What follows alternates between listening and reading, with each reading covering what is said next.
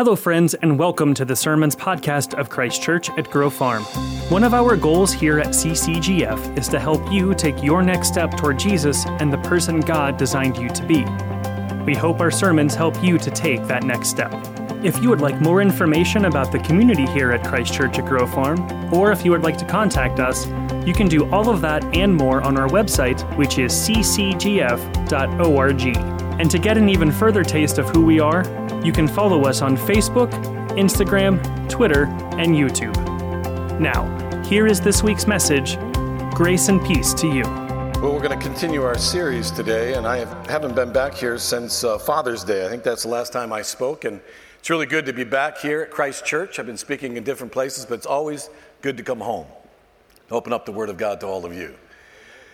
Well, our passage has been read to us in a great way. Robbie did a great job reading the Word of God, and it's found in Isaiah chapter 42, verses 1 through 4. The title of our sermon is called Hope for the Bruised. But before we get into our passage, I just want to remind you that there are students out there, and they're going to be selling tickets, and if you buy a lunch today at the cafe, you get a free cookie, all right? They wanted me to let you know that. It's a Romeo and Juliet free cookie if you buy a ticket, all right? And if you have a lunch. Well, with that being said, let's have a word of prayer together. Heavenly Father, I want to thank you and praise you for who you are. And I just ask you right now that you would forgive me and cleanse me of any sin. You'd forgive me and cleanse me and fill me with your Spirit. And Lord Jesus, you would speak through me to your people. And we as your people, we wouldn't just be hearers of your word, but we would be doers of it. And you wouldn't just stir us, but that you would change us. For Lord, we ask these things together. And all of God's people said, amen and amen. 750 years before Christ ever showed up on the scene, the prophet Isaiah absolutely prophetically proclaimed who Jesus was going to be. God revealed to Isaiah who Jesus was going to be. In those first 4 verses that we read, that's a description of Jesus. In verse 1, it says this, here is my servant. Here is my servant. In Matthew chapter 20, verse 28, this is what Jesus says about himself. He says, the Son of Man did not come to be served, but to serve, and to give his life as a ransom for many. Jesus calls himself a servant, not only here in this passage, but in many passages throughout the New Testament.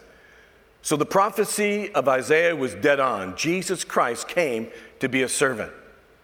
But God not only revealed to Isaiah who Jesus was going to be, but what kinds of people he had come to serve and to ultimately save. And those folks are found in verse 3. Look at verse 3 with me. A bruised reed he will not break, and a smoldering wick he will not snuff out. At first glance, all you see is a reed and you see a wick. You don't see people. But as we look at this verse together, as we look at this through the eyes and the minds of the Jewish people in Isaiah's day, and then we define the words describing the reed and the wick, we're going to discover the people that Jesus Christ came to serve and to save. So let's get started. In verse 3 it says again, a bruised reed he will not break, and a smoldering wick he will not snuff out. When the people in Isaiah's day would have heard those words, common pictures would have popped up in their minds. 2 pictures, a picture of a bruised reed and a smoldering, snuffed out wick. And those pictures would have been common. Most everyone would have thought of the same thing. Let me give you a modern day illustration of what I'm talking about. I'm going to say a word, and when I say this word, certain pictures, certain words, certain images are going to pop up in your mind. And they're all going to be common. We're all going to be thinking the same thing. You ready? Certain pictures, certain words, certain images. The word is Nike. When I said the word Nike, what image, what words pop up in your mind? How many of you thought of the swoosh? Raise your hands, please. Raise them up. Oh, yeah, many of you. How many of you thought of the words just do it? Raise your hands. Number of you. How many of you thought of the image of Michael Jordan? How many of you? Okay, quite a few of you. Most of you in this room, we all had the common pictures. We all were thinking the same thing. Just as that's true today, it was then, it was true. When they would have heard the words bruised reed and smoldering snuffed out wicks, here's the pictures that would have popped up in their mind. Let's look first of all at the bruised reed. In those days, it was common to see young boys watching their father's sheep along the hillsides. And as they watched, it was boring to watch sheep. So what they would do is they'd go down by the Jordan River, they'd cut themselves down a reed, they'd hollow it out, they'd put little holes in it, and they'd play it like a flute. They'd play music as they watched the sheep. But they had to be careful because if they bruised the reed, if they broke it or bent it, it didn't play music any longer. So what did the shepherd boys do with a bruised reed? They took that bruised reed and they threw it away. Because down by the Jordan River, there were hundreds of thousands of new ones. So they took the bruised reed and they threw it away, and they'd go down and get themselves a new one. The second picture is the picture of a smoldering, snuffed out wick. In those days, they didn't lit their homes with electricity like we do. They lit their homes with small saucers, oil, like lamps. And it looked like a saucer, and they put oil in the saucer, and then you put a cotton wick on top, and that's how they lit the home. Let me ask the men in this room, why is it that we have been delegated the responsibility of taking out the garbage? Huh? How many of you in this room, men, have the responsibility of taking out the garbage in your house? Raise your hands. Come on, get them up high. Be proud of that. Okay, there you are. In the days of Isaiah, in the days of Christ, it was the woman's responsibility to make sure that the oil stayed in those saucers so their homes were lit. So here you have a woman walking into a dark room. It's dark. She goes over to that little saucer. All the oil's been used up, and the wick is smoldering or snuffed out on the bottom of that saucer. She takes that smoldering, snuffed out wick. Does she try to save it? No. She try to reuse it? No. She throws it away because she has hundreds of other cotton wicks. So she fills that saucer up back with oil, takes a new cotton wick, puts it on top, and relights her home. In both incidents, both situations, they take the bruised reed and the smoldering, snuffed out wicks, and they throw them away because they have hundreds, in some cases thousands of new ones. And they get themselves a new one. With those pictures in mind, now let's look at the words describing this reed and the wick. And those words are this: bruised, smoldering, and snuffed out. Bruised, smoldering, and snuffed out. Let's look first of all at the word bruised. The word bruised literally means coming apart at the seams, discouraged, loss of hope. What Isaiah is describing here is a group of people or a person who's been bounced around in the world and has been wounded, bruised deeply. They could have been bruised or wounded physically, mentally, emotionally, sexually, spiritually, or all the above. And what Isaiah is saying is that this group of people or this person who's been bounced around has been wounded deeply. They are a people or a group of people who have been taken advantage of. They've been treated unfairly. They've been oppressed. They've been marginalized in some way. And because they've been marginalized and oppressed in some way, they've lost hope. And they've become discouraged. And their lives are falling apart at the seams. And what does the world do with those who are bruised, those who are the bruised reeds? They throw them away, and they get themselves a new one.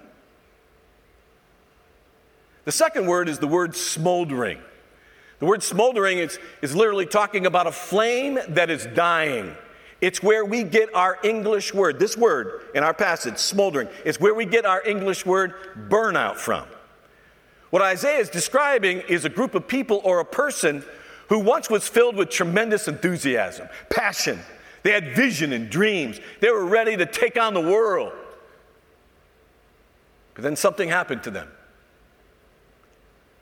And they lost their vision. They lost their passion. They just kind of go through life. Just go through the motions. If they could, they would just give up. They were a person or group of people who had great promise. When they walked in the room, they lit up a room. But now when they walk in the room, they just fill the room with smoke. They're burned out. And what does the world do with those who are burned out? They throw them away. And they get themselves a new one. Then it concludes by describing the wick with two words. Those two words are snuffed out. Snuffed out. What those two words literally mean is describing a flame that has failed. The wick was supposed to light the room, but it failed. What Isaiah is describing is a group of people or a person who have blown it. They blew it. Now, you might not have ever experienced someone, you've never been bruised, you've never been burned out, but I'll guarantee you all of us in this room have this in common. We've all blown it. The Bible says that all of us have sinned and fall short of the glory of God. We're all in this boat together. We've all blown it. And what does the world do with those who have failed, who have blown it? They throw them away. And they get themselves a new one. But I got good news for you today. The world might take those who are burned out, those who are bruised, and those who have blown it and thrown them away. But Jesus came to serve and to save those who are bruised, those who are burned out, and those who have blown it. He came to save. He came to redeem. He came to heal, bring hope and healing to those who were the ones who were thrown away. And he came to collect them. He came to bring life to them. He came to redeem them, restore them, transform them. He came to bring help, hope, and healing to the bruised reed and the smoldering, snuffed out wick. He did not come to throw you away. He came to save you, to serve you. And he's here today. He's in this room. And with many of you, he dwells within you. And I would love to take all those people and those groups of people and apply my application to all of you. But because of time, I can only apply to one. So I've chosen the bruised. And we're going to be looking at the bruised, and we're going to hopefully give you hope for those of you that have been bruised. You know, have you ever been bruised? I have, many times by many people. And I'm going to give you one example out of my life. And my prayer is that as I give you this example, it will give you hope, even though you've been bruised. My mother and father got divorced when I was 3 years old, and my mother remarried, and she remarried a really good man. A man who took my older two sisters and myself in as his own. But there was a problem. He was an atheist, and he didn't believe in God, so he never went to church, and I had no clue who Jesus Christ was. All the way through high school and into college. And finally, in college, there was a young lady who was faithful to communicate who Jesus was and what he had done for me. But I didn't receive Christ in college. But I did receive Christ on June 9th, 1979, trying out with the Pittsburgh Pirates at Three Rivers Stadium at second base. I gave my life to Jesus Christ there. I went home and told my family about my relationship with Jesus Christ, and it didn't go well, especially with my atheistic father. And then 2 years later, I came into the house and I told everybody that I believed that God called me into full-time ministry. And then the lid on the popcorn machine came off. I mean, it got really crazy. Got crazy with everybody in my family, but especially with my atheistic father. But I persevered. And I went off to seminary, and then 2 years into my study, I had to do an internship. So I came back home to my hometown, a little town called, believe it or not, Ripley, New York. Okay. So anyway, there I was in my hometown, and I was doing the internship, and the internship came to an end, and the summer was over, and I was driving home, getting ready to go back to the seminary. And as I was driving up into the driveway, my father and two of his buddies were out on the picnic table in the backyard. They'd been playing golf all day and drinking. I got out of the car, and I walked over, and they said, "Come on over, Ed." And I came over, and I sat down on the picnic table. And then in 5 minutes of my conversation with them, my father began to tell his two buddies everything I had ever told him in private. Everything I had ever told him in confidence. He began to tell everything to these two guys. Have you ever been betrayed? I'm asking a question. Have you ever been betrayed? It hurts deeply. It bruises your soul when you've been betrayed. Now, I don't know why I sat there, but I sat there an hour. I guess I was in shock. I couldn't believe what was going on. Finally, one of the buddies of his, my dad, looked at me and said, "Ed, I can't believe, after all the things that your father just told us, that you would think that you would want to be a pastor." And when he said that, it was like it jump-started me. It's like I came to, and I came back to reality. And I knew that there's no way I was going to explain all this to these guys. They didn't know the Lord. They didn't understand God's grace. So I just kindly excused myself and started walking back to the home, back to the house. And then my father and his two buddies had a good time at my expense. They began to say horrific and sarcastic things about me as I walked back into my home. When I got into the house, my mother and my oldest sister were there at the kitchen table, tears rolling down their eyes, and they looked at me and said, "Ed, forgive us that we didn't have the courage to come out and stick up for you, and forgive your father, he's been drinking." I said, "It's okay." And I walked through the kitchen, and I walked into the living room, and I sat down on the couch. And as I sat there on the couch, I began to think about what just happened. And as I thought about it, my blood began to boil. And I mean really boil. I became angry, and I felt rage inside of me. And then I began to pray and wrestle with the Lord. I began to say to the Lord, "Lord, I didn't deserve that. I didn't do anything wrong. That man had no right doing that. And I'm going to claim my rights, and I'm going to go out there, and I want to hurt that man." And I'm wrestling with the Lord. And this is what the Lord said to me in my mind. He said, "Ed, you know, I was innocent. I didn't do anything wrong. And I died on the cross for you. And I've forgiven you. Now forgive as I've forgiven you. Forgive your father." And my response was, "I can't." And God quickly spoke to me and said, "You're right, you can't, but I can. I can take that pain and that anger from you, and I can retake it from you, and I can replace it with my love, my forgiveness, my peace, and my contentment. I can give that to you. Just surrender it and turn it over to me." And I said, "I can't." At the moment I said that, my father walks in and my mother into the living room. They didn't say anything to me. They just passed by, went upstairs, and went to bed. I moved from the couch to the floor, and I'm laying on the floor, and I'm wrestling with God. Because I want to go upstairs, and I want to pull him out of the bed. And I'm praying, and I'm praying, and I'm wrestling with God. And then God gave me this verse. He gave me this verse. It says, "What you sow, you will reap."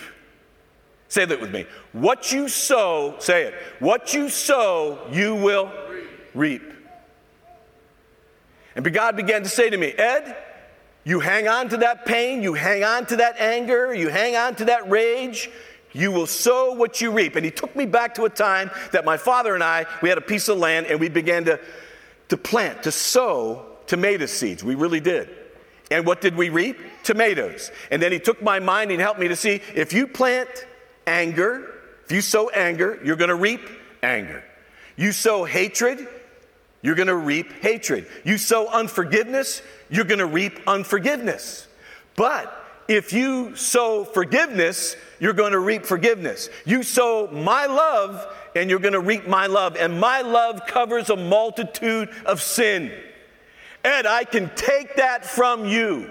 I can take that from you, and I can replace my love, my forgiveness, my compassion, my peace into your life. And I said no.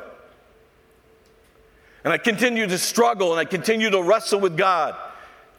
And then he gave me this verse. He took me into the Old Testament. He began to share with me a truth in the scriptures. And it says this, that the father's sin can be passed on from generation to generation. The father's sin can be passed on from generation to generation. Or you can do it not your way and do it God's way.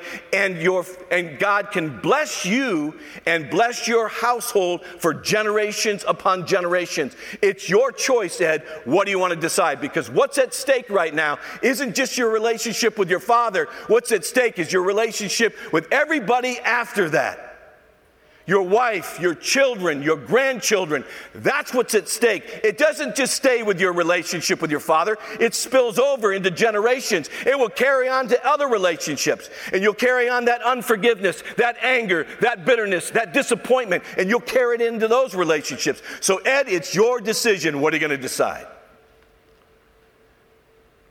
And man, I cried out to God.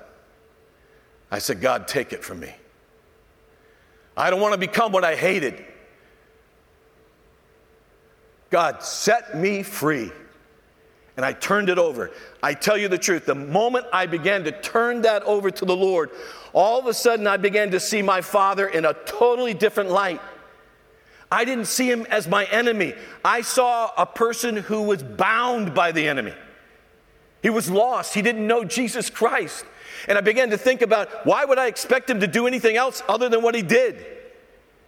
And as I began to pray, God's love came over me. I began to pray for God's forgiveness. I began to pray for my father that he would come to know Jesus Christ. I stopped claiming my rights, and I began to look at my responsibility as a follower of Jesus Christ, and I began to look to my witness, and I began to pray for my dad. And I am telling you, God's love, God's peace, God's contentment came over me, and I went to bed. When I got up in the morning, I packed up my clothes, and I went out, and I put them in the car, and there on the driveway was my mother, my brother, and my father. I walked up and I hugged all three of them. I came up to my dad and hugged him last, and I told him that I loved him, and he stood there cold, stone cold, like ice. Never said a thing to me. I got in the car, drove away, went back to the seminary. Now it's Thanksgiving. We had break. I drove all night, came back home. Everybody was sleeping, ran upstairs, went to bed. Next morning, on my bedroom door, I hear a knock. I open up the door. There's my stepfather standing there, and he said, "Ed, would you like to go Christmas shopping?" That's the first word I've heard out of him. Now, that sounds weird, but in my household during Thanksgiving, we went Christmas shopping. So I said, "Sure, let's go." I got dressed, got in the car. We're driving to the mall. My father looks at me and says, "Ed, I got something to say to you." I said, "What's that?" He said, "I believe in God." I said, "What?" He said, "I believe in God." I said, "Why?" He said, "Because that night," and you know the night I'm talking about, "I did everything I could to provoke you. I tried to do everything to bring back the old Ed Glover. The Ed Glover that would have jumped over that picnic table and tried to knock me out. I tried to bring him back, but instead of jumping over a table and knocking me out, you put your arms around me and you tell me that you love me. The only one that could ever change you like that, there has to be a God. Has to be a God."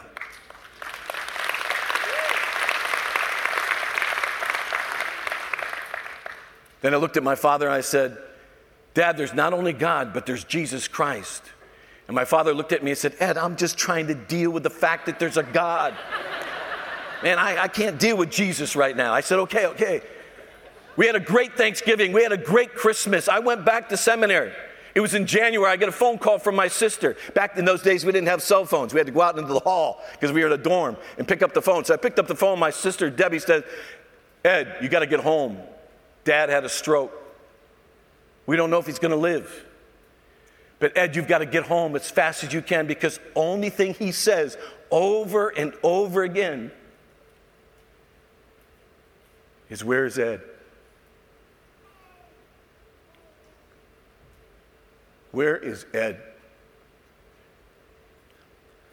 I told my sister, I said, "I'll be there. I'll catch a plane." I hung up. There was a chair sitting right by the phone. I sat in that chair, and I tell you the truth, the peace of God fell over me. Unbelievable. The peace of God, the presence of God. And I went back to the time I was sitting at the couch, and I was claiming my rights, wanting to retaliate. And I was praising God because I knew I was sitting in this peace in the presence of God, because I didn't do it my way, I did it God's way. And I was thanking God. But then I began to think, wonder if I would have done it my way. Wonder if I would have retaliated. Wonder if I went out and said things and did things to my father. What would be going on right now as I sat in this chair? Oh, well, let me tell you what would have gone on. What would have went on? Satan would have taken everything that I'd ever said and did like a stick, and he would have beat me with it. He would have said, "Ed, you're in the ministry, you're going to be a pastor, and you hate your father.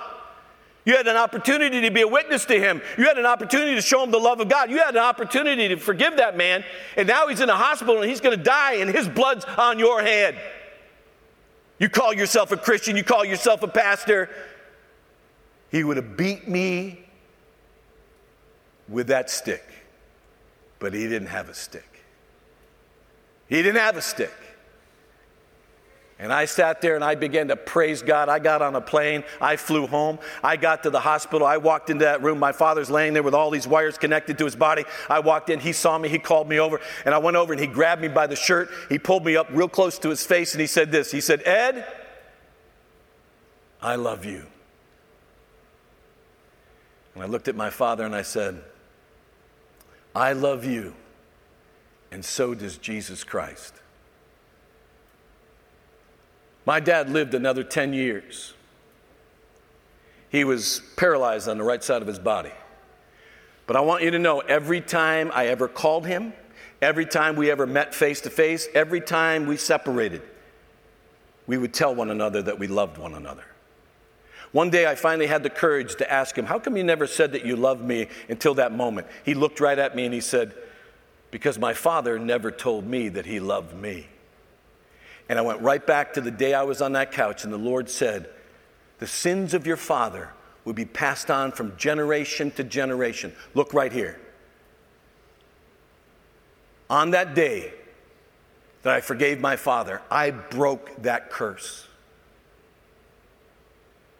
And today in my household,